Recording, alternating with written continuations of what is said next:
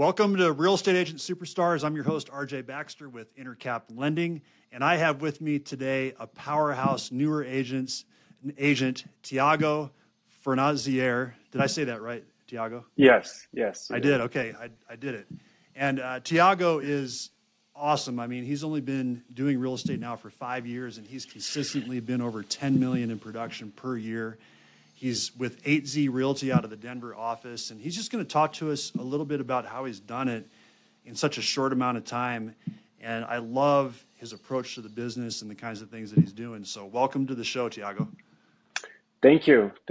So like you said, I have been doing this not for very long. This is the beginning of my 5th year.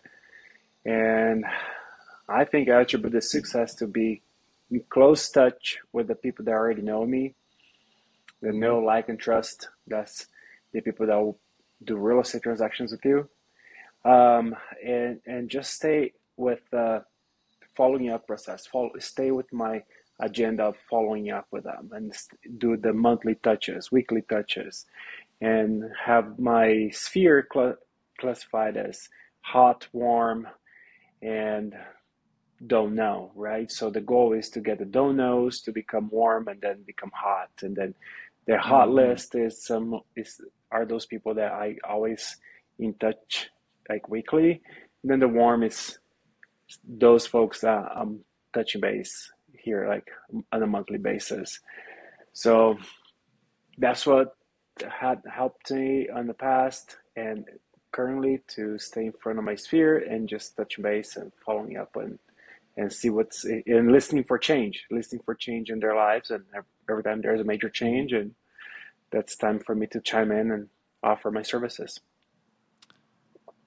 I love it. I think the episode is over. That's enough. No, I'm just kidding. No, I want to go deeper on that stuff. But before we do, tell us a little bit about your story, because your story is really interesting, because you're not from the U.S. originally. You've been here for, is it 13 years? Yes. Not a super long time. So tell me about how you came to the U.S. and how your life evolved to get into real estate. Yeah. So it was about 13 years ago. I was back in Brazil trying to find out what I wanted with life. And I decided before making any major decisions that I should travel abroad and experience different culture, learn a different language, and see for myself. End up in Colorado, came here as an au pair. So I was taking care of kids, had 2 little kids up in Evergreen. So straight from Brazil to Evergreen, where it gets quite a bit of snow every year. Oh, yeah. I did that for a year thinking that, okay, that's it. And then at the end of the first year, I signed up for another year. At the end of the second year, I got a job offer. I was like, well, I guess I'll stay here for another year. And I think every year since, it had been always like that. Like, I'll stay another year to see where it goes. And then another year and another year. So, yeah, and then one thing led to another. I became a U.S. citizen in 2019, and was doing personal training before, had my own little studio, was working about 12 hours a day, so a lot of hours a week. And the real estate opportunity came in through a client and explained how wonderful the real estate business is, and that instigated me to get my license in 2018, and I am here now. Did you have an interest in real estate before, or is it just something that kind of came to you? Before that, it was just the only experience I've had with real estate was buying my first home. And the agent that helped us, like, it was a good agent for sure, but I think, my wife and I were lost in a process, or we're not on the same page and understanding the market. There was a fear of what's happening in the market, what was going to happen to the market, and just the overall first-time buyers concerns. And it was a little stressful. It took us about 9 9 or 10 months to find a home and going through the process. So it was a little scary, but thankfully, it was a good experience overall. And at the end, I remember our agent was like, "Yeah, congratulating us," and he was so happy for us. And I thought to myself, like, how cool this guy got to see. We achieved this accomplishment, which was buying our first home, and that kind of instigated my curiosity about real estate. Then in 2017, that's when I got my house, and then I left that aside. And then once my client instigated me with real estate licensing and told me the wonderful business this is, I was like, okay, well, maybe I can do this. Like I can do what my agent done for me. I can help people that way versus Uh-huh. just helping them in the gym. Yeah, yeah. Nice. So coming from Brazil, how was the language barrier hard, and how was your language, like how was it by 2018? Were you feeling confident enough that was that a barrier for you? Did that make it difficult? Definitely, there was some language barriers for sure. My English was very basic when I first got here. Like, I could call 911 and ask for help, and that's about it.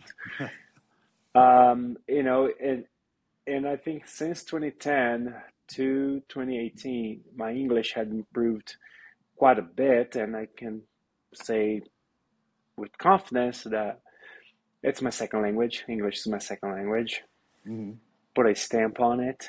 Um, but going to the real estate contract language was tough. There were I a bet. lot of words. Vocabulary wasn't ready for words such as lean and uh, you know ILCs. All the acronyms was difficult to understand, and all the legality of the words, that was tough. So that forced me to really dig into the understanding how the real estate works and how the laws works, and on top of that, learning new words, so Hmm. I could pass the test. So Yeah, I can't even imagine. That must have been so challenging. I mean, this is already a challenging business, and then having to learn all those words on the contract and everything it must have been a challenge. yeah, it was quite a challenge, but I went through it, passed the test at first take, so I think I did well. Yeah, yeah, absolutely. So, at first, were you working with clients from Brazil or that spoke Portuguese, or were you um, working with U.S. based clients, or a little bit of both, or how did that look? Yeah, so most of my clientele before real estate was US based, was American folks, young professionals. Hmm. My little studio was on 17th Street and Arapahoe, so right downtown Denver, where it's a lot of finances, a lot of oil companies. So most of my Hmm. clientele was more Americans trying to get a workout in and get ready for skiing season, ready for to play whatever sport they want to play. And once I switched to real estate, I had to really tap into the Brazilian community. I was well known in the Brazilian community as a trainer, but Brazilians, they seem they think they can do by themselves everything. So I my personal training clientele wasn't there. I didn't have many Brazilians with me. Uh-huh. But I was very popular because I organized events such as soccer game watches, watch parties. So I was well known for Okay. that. Once I switched to real estate, I really spent some time going around the Brazilian community, letting them know that I am a realtor now and I could help them with buying or selling homes. So it took me about 4 months to get to everyone, and it took a lot of repetition. Just keep Hmm. reminding them, it's like, hey, I'm not a trainer anymore. I am a realtor now. I can help you buy and sell houses, but not get in shape anymore. Stop reaching out if you want to get in shape. But if you want to buy or sell, I'm your guy. Yeah. And organize the events for the community also helped because it helped me to get in front of face to face with them, and just another reminder, another touch, like, hey, I help people buy and sell real estate if you know anyone. So Hmm. since then, I would say majority of my clientele is it's foreigners, not necessarily Brazilians, but foreigners, which is funny. Okay, interesting. Yeah. Is that because do you think it's because they can relate, or you can relate to them and they can relate to you, immigrating to the U.S.? Absolutely. I think there is that factor of like, immigrant standpoints, like, okay, we're both immigrants, we're both like foreigners in this country. So we kind of understand each other in that sense. In regards of the Brazilian folks that buy and sell with me, I think there's more of the trust, like, of speaking their first language and explaining the contract in a different language in a matter they can understand, compared Mhm. to their original country. Like in Brazil, buy and sell a home, it's a total different process than here. All right, so something that's coming to mind that I'm thinking about is, you're a young guy starting off 5 years ago. You're even younger guy, and I ran into this when I was starting in the mortgage business. How do you gain credibility with your clients? I'm not talking about just either foreign or U.S. based, just clients in general. How do you establish credibility as a younger real estate agent? I think with the newer clients, it's not being afraid to ask for the business. Hmm. One lesson I've learned is I was being intimidated by wealthy individuals. And whenever the conversation in regards to real estate will come around in front of me, I would feel hesitant. It's like, oh, this person does $1 million transactions. Like I feel out of place here. And a friend of mine gave me advice, like, never be afraid to ask for the business. So That's a really good point. I learned that early, that to ask for the business. And also through the readings I've ever done, educational self-improvement books, the average amount of no's you have to get in order to get one yes is 11. So for every Hmm. 11 no's, you get a one yes. So after Interesting. that, I lost the fear of asking for the business. So I've sat in tables before and people ask me, have you sold $1 million homes? Like, no, I haven't done that, but I do know how it goes. I do know how to sell $1 million home. And also I know how to do a purchase contract for $1 million home. So if Hmm. you're looking for a Hmm. $1 million home, I can help you. Would you mind giving me the opportunity to represent you? And I've got a lot of no's. I've got a lot of no's until I got yes. So Hmm. I think, you know, in regards to credibility, I think the desire and not be afraid to ask for the business, not be afraid to tell them the truth, and not be afraid to show who you are, to say, I don't know, but let me find out, versus just pretend you know. In Hmm. regards with my clients that have done repeat business, I think it's just my process and work ethic. They know what to expect throughout the process before we even find the right property, or before we even get an offer on their property. So they know exactly how this is going to go. And they apparently like the way I work. So they per my clients' words in my reviews, they say that they enjoy my work ethic and they enjoy my process, since it provides them with clarity, what's going on in the deal, that makes them feel confident on the decisions they're making. Interesting. You've mentioned that work ethic a couple times, and tell me more about that. What does a typical day look like for you? My typical day, well, I'm an agenda guy, right? So this is my agenda. This Hmm. stays by my side every day, and stay on the agenda. So because my background is in fitness, I I compare everything to fitness. I think real estate is much like fitness to me. The work I do today, it's not gonna pay off tomorrow, immediately. It's gonna pay off 90 days from now if I continue doing the work. Same as in the gym. So if I go in the gym today and do 10 reps, it's not going to pay off tomorrow. But if I do 10 reps every day, in 90 days from now, I've done a lot of reps. Mm-hmm. And then should I expect some results then? So to me, real estate is very similar to this. So to my day to day, I focus in the morning and my in my business. So doing the work that my business required, reviewing contracts, reviewing the MLS, reviewing everything that I have to do, getting back, make my phone calls to my clients, my service calls to under contracts, checking in to see where we are, if they have any questions, and here's some information that may help you. Then I focus on talking to the people. I try to talk to 50 people a week at the very least. I call just to say, hey, hello, how are you? I was thinking about you. How are the kids? How's work? Did you enjoy the 4th of July? What did you do? Barbecue? Great. Well, I was just calling to say hi. I hope to see you soon. Bye. Very quick call. So,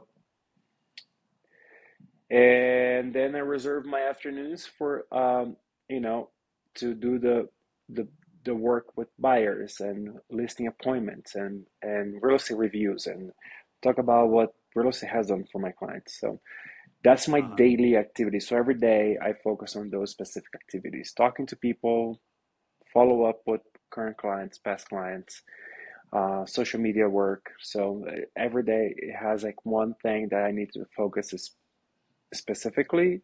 So at the end of the week, I've done all the things I need to do to generate the business that I want to have.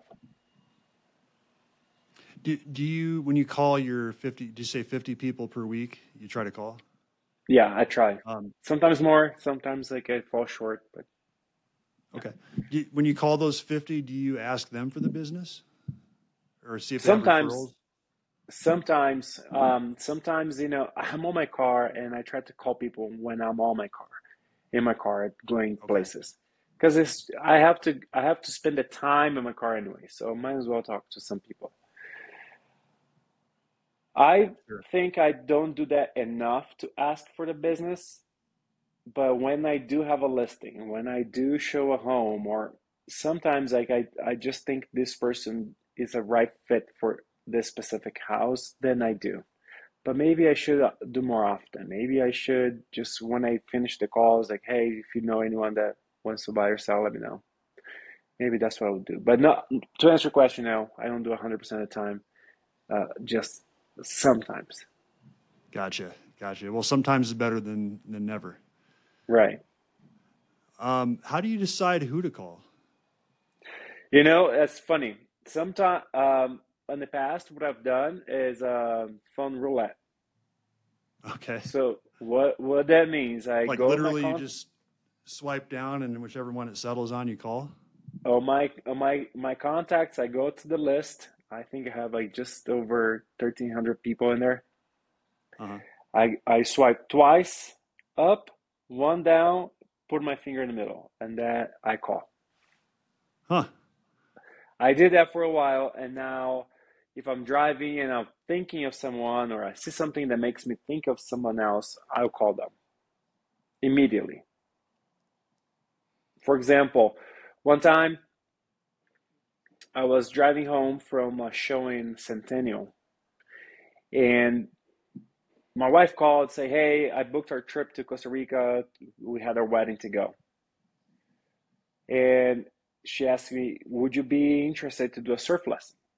It's like, "Oh yeah, I'll be awesome a surf lesson, right?" So like, great. So I'll book us up. Our friends will do it too. It's like, great, great. As she hangs up, it's like, who do I know in like surfing? And I thought of this gal. Now there was this tough one to call because she's one of my ex girlfriends, Oh. right? But like we Yeah. kept in touch and we talked over the years. So like I'm gonna call her and ask her about surfing in Costa Rica, what she thought about it. So I call, right? And it's like, hey, it's Thiago. How are you? Hey, just quick question. Now I'm going surfing in Costa Rica. Like, do you have any tips, pointers, any other companies that you recommend? She's like, oh my gosh, you're gonna have a blast. Costa Rica is a good surfing. So we had a conversation about surfing for, I don't know, 45 seconds.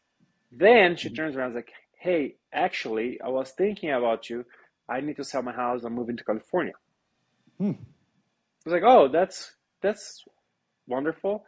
Yeah, let's set up a meeting and I would love to the opportunity to sell your house. And right there was $1 million sale. Wow. It's amazing how just having conversations and opportunities come up. Right.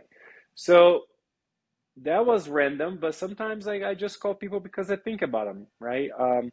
I saw I have a friend that drives for DoorDash, and I was at the light on Colorado Boulevard and 8th Avenue, and there's a Trader Joe's there, and somebody with a DoorDash backpack came out, and I thought of my friend, so I called my friend, see, check in. Turns out he's thinking to get married. It's like, oh, Hmm. that he probably gonna need a house soon. Yeah. So do you have like as your client base grows, do you have a system for keeping track of people that maybe don't come up on these random thoughts so you don't miss anybody and you stay in touch with all your people? Yeah, so I do track these touches in several places. I do have a tracker, a business tracker, where I keep my warm, hot list under contracts and closed. So that way I look at that every day. Is that like a That spreadsheet is, or a yeah, it's a database? spreadsheet. Yeah, that's a Okay. spreadsheet. The reason I have a spreadsheet because I can print it, so I Mm, carry it with me. I carry it with me wherever I go. So if I'm in doubt who to call or who to see how my business looks like, I know where the spreadsheet is, even though if I don't have my computer with me. Now that I do have a CRM where I can make notes, set to dos, okay. and every time I talk to someone, I make a note on my paper agenda. And once I make the note paper agenda, I put on my CRM. And if someone says, oh yeah, I'll be out of town, I'll be going to this place, or someone gives me a piece of information that will require me to follow up, I set a to do on a CRM, and the CRM shoots me a reminder. It's like, hey, call so and so. Nice, nice. So what do you do when this always happens to me, it seems like. What do you do when you have plans to sit down and do your routines and to to put in the work that you have to do, and then your day gets blown up by something, whether it's personal or business. All of a sudden you look up and it's 1 o'clock. You haven't done those basic things you were going to do in the morning. How do you deal with those curveballs that life throws you? I think with me, I've learned how to accept it that hey, I didn't get to do this, and looks like I won't be able to get it, to catch up through the week, and that's okay. Hmm. Before I would get anxiety about it, right? I would stay up all night. I don't know, do something stupid, right? Now it's okay. Hey, I haven't got to do my calls yesterday, for example. I didn't do 12 calls yesterday. I didn't, and that's okay. Hmm. I'll catch up whenever I got the time. If I can catch up with a text or a video text, I send a lot of video texts these days. I'll do that. And to me, it will be sufficient. They'll get a response, maybe will not. And not everybody that I try to call picks up the phone. So I think a video text Hmm. is more, you know, um, it's a better than a voicemail. So I Hmm. try to catch up in certain ways. But if I don't, then don't. I will try to do it next week or the next day or whenever I have like an additional free time. It's like I have free time. I don't know what to do with myself. Well, maybe let's catch up with work. Hmm. Hmm. That's cool. Well, I think it's, also for me at least, as I became more established back in the day, it wasn't so, I wasn't hanging on every deal, I guess you could say. So it was a little bit less, I felt more confident and grounded in my business. So it was kind of the same thing as what you're saying. It was like, well, I'll get caught up tomorrow. It's okay. I've got, I have prospects out there that I'm working with, and tomorrow I'll find some more. So for me, at least, that's how it, how my approach came. But Yeah, yeah, totally. yeah, what do you like most about being a real estate agent? Well, I'm not gonna lie, money, Uh-huh. right? But I think at the end of the day, what makes my business keep going the way it is not be fixated on a deal and not fixated what's good for me, but what's good for the client. It's not about me, it's about the client. So I think that is the most important because at the end of the day, we are helping people to sell their homes for whatever reason. We're helping people to get into a new home Mm. for as an achievement or whatever that is, right? As a need. So at the end of the day, you're helping somebody and being providing a good service and have the client happy. I think that's what pays me at the end of the day versus any monetary. Nice, nice. So tell me more about some of these events you put on. Sounds like you do. How many events do you do? What kinds of things do you do? Sounds like this is Yeah, a big source of business for you. yeah. So for in the past every year I do like a client appreciation party, which is like a barbecue, Brazilian style barbecue. I have about 50 to 60 people come in. I cook all the food. I cook Okay. as the party goes. I provide a keg, and it's a good time. It's a good opportunity to, be face to face and provide Yeah. them with appreciations. Like, hey, I do appreciate your business. Let me cook for you, right? I do have another party that it's within our brokerage. They throw a party for every client, so that's another opportunity to be in front of my clients. Whenever there's a soccer game, especially when Brazil plays, I have a Hmm. watch parties for the Brazilian community, and they always love that. Yeah, for Now sure. this year I'm changing a couple things. There's no World Cup this year, so I gotta be more creative. So this year I threw a party for opening day at my office for my clients. Some other agents they kind of came along and we partner up, and so we threw a huge party for opening day. I cooked burgers and brats, and it was a fun time. Um, this fall, I am organizing a ski tune-up. So I'm gonna get this guy Oh. called the ski doctor. It's Uh-huh. this guy. He comes in the van. It's crazy. I went to a brewery and he was in the parking lot like tuning up people's skis and people were just having a beer while their gear is being like waxed. I was like, "Do you come to places?" So this fall, That I is got his cool. number and I'm gonna have him come into my office to the parking lot of my office and I'm gonna host my clients like, "Hey, I have a keg of beer and come get your stuff tuned, waxed, right, by the ski doctor, and have a beer on me, and let's hang out. Let's catch up and ask me Cool. anything about real estate." Yeah. Where I live here too, I am going to do something similar by the end of the summer.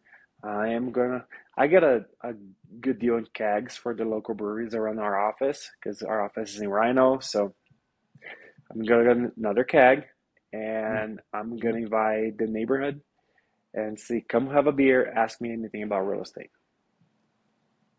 It's a good opportunity to Cool. shake hands, to get the people that lives, next door to me, and maybe Yeah, ask questions about real estate. Having I love conversations it. about the market. Yeah. So that's my two events. Plus, so this year I still got my barbecue, brokerage party appreciation, and ski tune up, Mm-hmm. and yeah, and maybe I'll send some pies for Thanksgiving. Cool. I love that one too. That ski tune-up idea. I haven't heard anyone else that's doing that. I love that idea. I That's mean, really that's good. Colorado, right? So I bet everyone you'll get a great here, turnout for that. hopefully, Yeah. For the pie delivery, have you done that in previous years, or you said yeah, you might I do that have this done year? it. Yeah, I have done it. In the past, I have somebody deliver for me, but I think this year I'm gonna deliver myself. I have I have some real estate agent friends that do that, and they deliver it themselves because if they get the person at home, it's just a great conversation starter, and then real estate conversations happen. So I Oh think yeah, that's a great strategy. I I agree. love that one. So what kind of here's a question I had is, what kind of roadblocks have you had over the course of your short career, and how have you overcome those roadblocks? Roadblocks. I think. I think the most recent roadblocks I've had was conversation about the market in regards to interest rates, Mm, right? not an easy one. Uncertainties, not an easy one, right? And I Mm-hmm. think not trying to be pushy with clients, and clients, they read the headlines, and all of a sudden it's like it's doomsday, and they're all freaking out, and they see you as a salesperson trying to make a sale, and Mm-hmm. sometimes everything that comes to your mouth, it doesn't make sense, right? So I think overcome the roadblock of interest rates, for example, and market crashing believers is turn the same question, is turning their comment into a question, right? So okay, Mm, so let's talk about the interest rates. Like, you feel nervous about the interest rates. Are you trying to buy? No. Are you trying to sell? No. So why is that a concern? Right? Oh, well, right. I don't know. Maybe I am trying to buy. It's like, okay, well, there's some positive things about it, right? Because if interest rates are higher now than it was before, and we're reading that it should come down once inflation is under control, that's an opportunity for you to refinance. Also, with the rising interest rates, you don't have as many competitions as you had a couple of years ago, Mm-hmm. right? So you don't have to overbid on the property. Perhaps you can get it under a list price. So that's Mm-hmm. an Mm-hmm. opportunity. So those are the positive things you can do. Imagine if interest rates are where they were in the 3%, 4%, and you had to compete with 10 people, how much over list price you would be willing to pay. Would you ever get in a house like that? I don't think so. So now I think it's a good time, just in regards of, you know, less competition and opportunities to get concessions and all the fun stuff, right? So I think Mm-hmm. once you turn their comment, their concerns into questions themselves, I think that you can see in their face they try to work through it. So, and with the market crash believers, it's just asking the same questions. Like, so what are you expecting the market crash to? Is that 10%, 20%, 50%? Mm-hmm. What is it? Is it going to happen? No. What's the data tells us? So I think those are the roadblocks, and not trying to sell as a salesperson, but I think just to show is better than telling them. It's like, oh, let's look at the data together. Let's look at the charts. Let's look at the historically, what has happened before. Mm-hmm. Like, let's look at Colorado in '08, right? Like, what happened then? You think that's going to happen the same thing? It will come down 5%? That's still not crash. Still not bad. I Right. own a home. I own a home, and since I get purchased my home, it's gone up so much. If you say that this year we're gonna do minus 5%, depreciate 5%, I'm still okay with it, right? Because Mm-hmm. if I look at Mm-hmm. the overall picture, still good. Like any good asset, if you look at the chart of any good asset, you see that there's bumps along the way. But the point is, it always goes from the lower left to the top right. Mm-hmm. Mm-hmm. So Well, I love not only how you are putting that into questions back to the prospect, but also spinning the positives of the situation to them. So I think that must go a long ways. Are there people that you are able to then talk through that rethink uh, their opinions about crashes? yeah, I've I've convert market crasher believers into buyers, Mm-hmm. and all of a sudden they're losing. They're losing for competing offers. They're competing out there. They're like, can't believe people are still competing. Yeah. Like, yeah, like where were you like 6 months ago? You wouldn't have that. Yeah. You still believe Right. the Could have. market's gonna crash? Yeah. Coulda. Woulda. Yeah, Shoulda. Right. yeah, but again, it's just show don't tell. So now they're like, oh yeah, Thiago knows his stuff. Like, he knows the market. He knows what's going on. I rely on him versus whatever else I read out there. Mm-hmm. So, what's your opinion on the market? Do you think that things are going to continue on like this for a while longer? Do you think we're going to see a shift? I think here in Colorado, I know real estate it depends where you are. I think here in Colorado, I think my opinion of the market, this reminds me of just the beginning of the pandemic in 2020. Mm-hmm. Everybody wasn't sure what was going to happen, right? It's like, I don't know, the real estate market's going to crash. Oh, I don't know, interest rates, all this craziness, right? Like, I don't know what's going on. We're shut down. We can't leave the house. Like, this is not going to be good. And look what happened. Like, real estate really took off then because everybody decided to buy a home.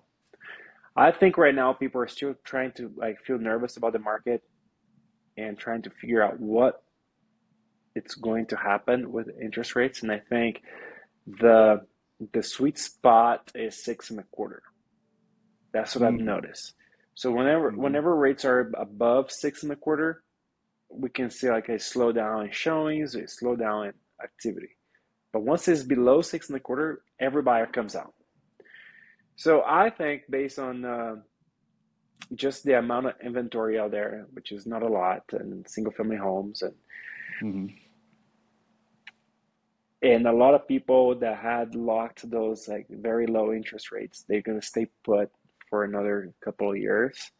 That will not help the inventory to rise up, which makes the demand still pretty high. I think Mm-hmm. coming 2024 is going to be a good year for real estate. Right now, it's like a limbo. No one knows. Like it's unsure. But my opinion is, once the rates kind of get under control, it gets a little more stable, maybe Mm-hmm. drop a little bit. I think that's when it's going to go.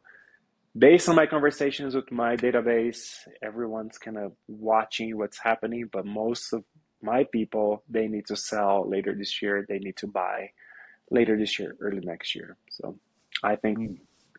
for 2024, it's going to be good. Yeah, yeah. So what are your plans for over the next year? What kind of goals do you have between now and next summer? Well, I do have a goal of sell $10 million worth of real estate every year. This year Okay. may not happen. Not sure. Still, it could happen still.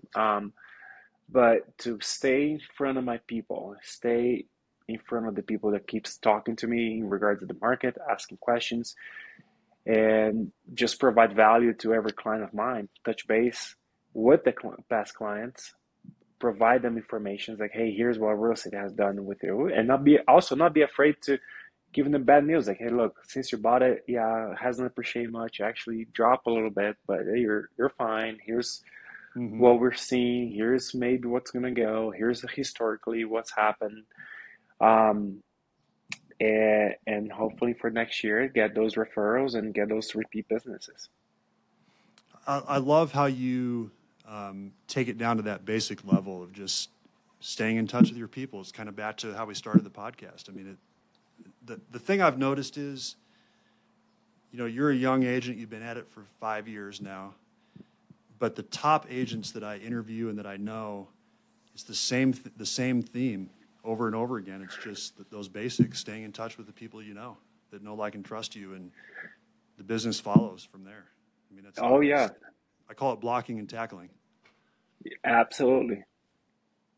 So I mean, you're an impressive guy, and I just really appreciate you getting on and sharing your thoughts on everything and sharing what you're doing. I mean, I'm really impressed by what you're doing, Thiago.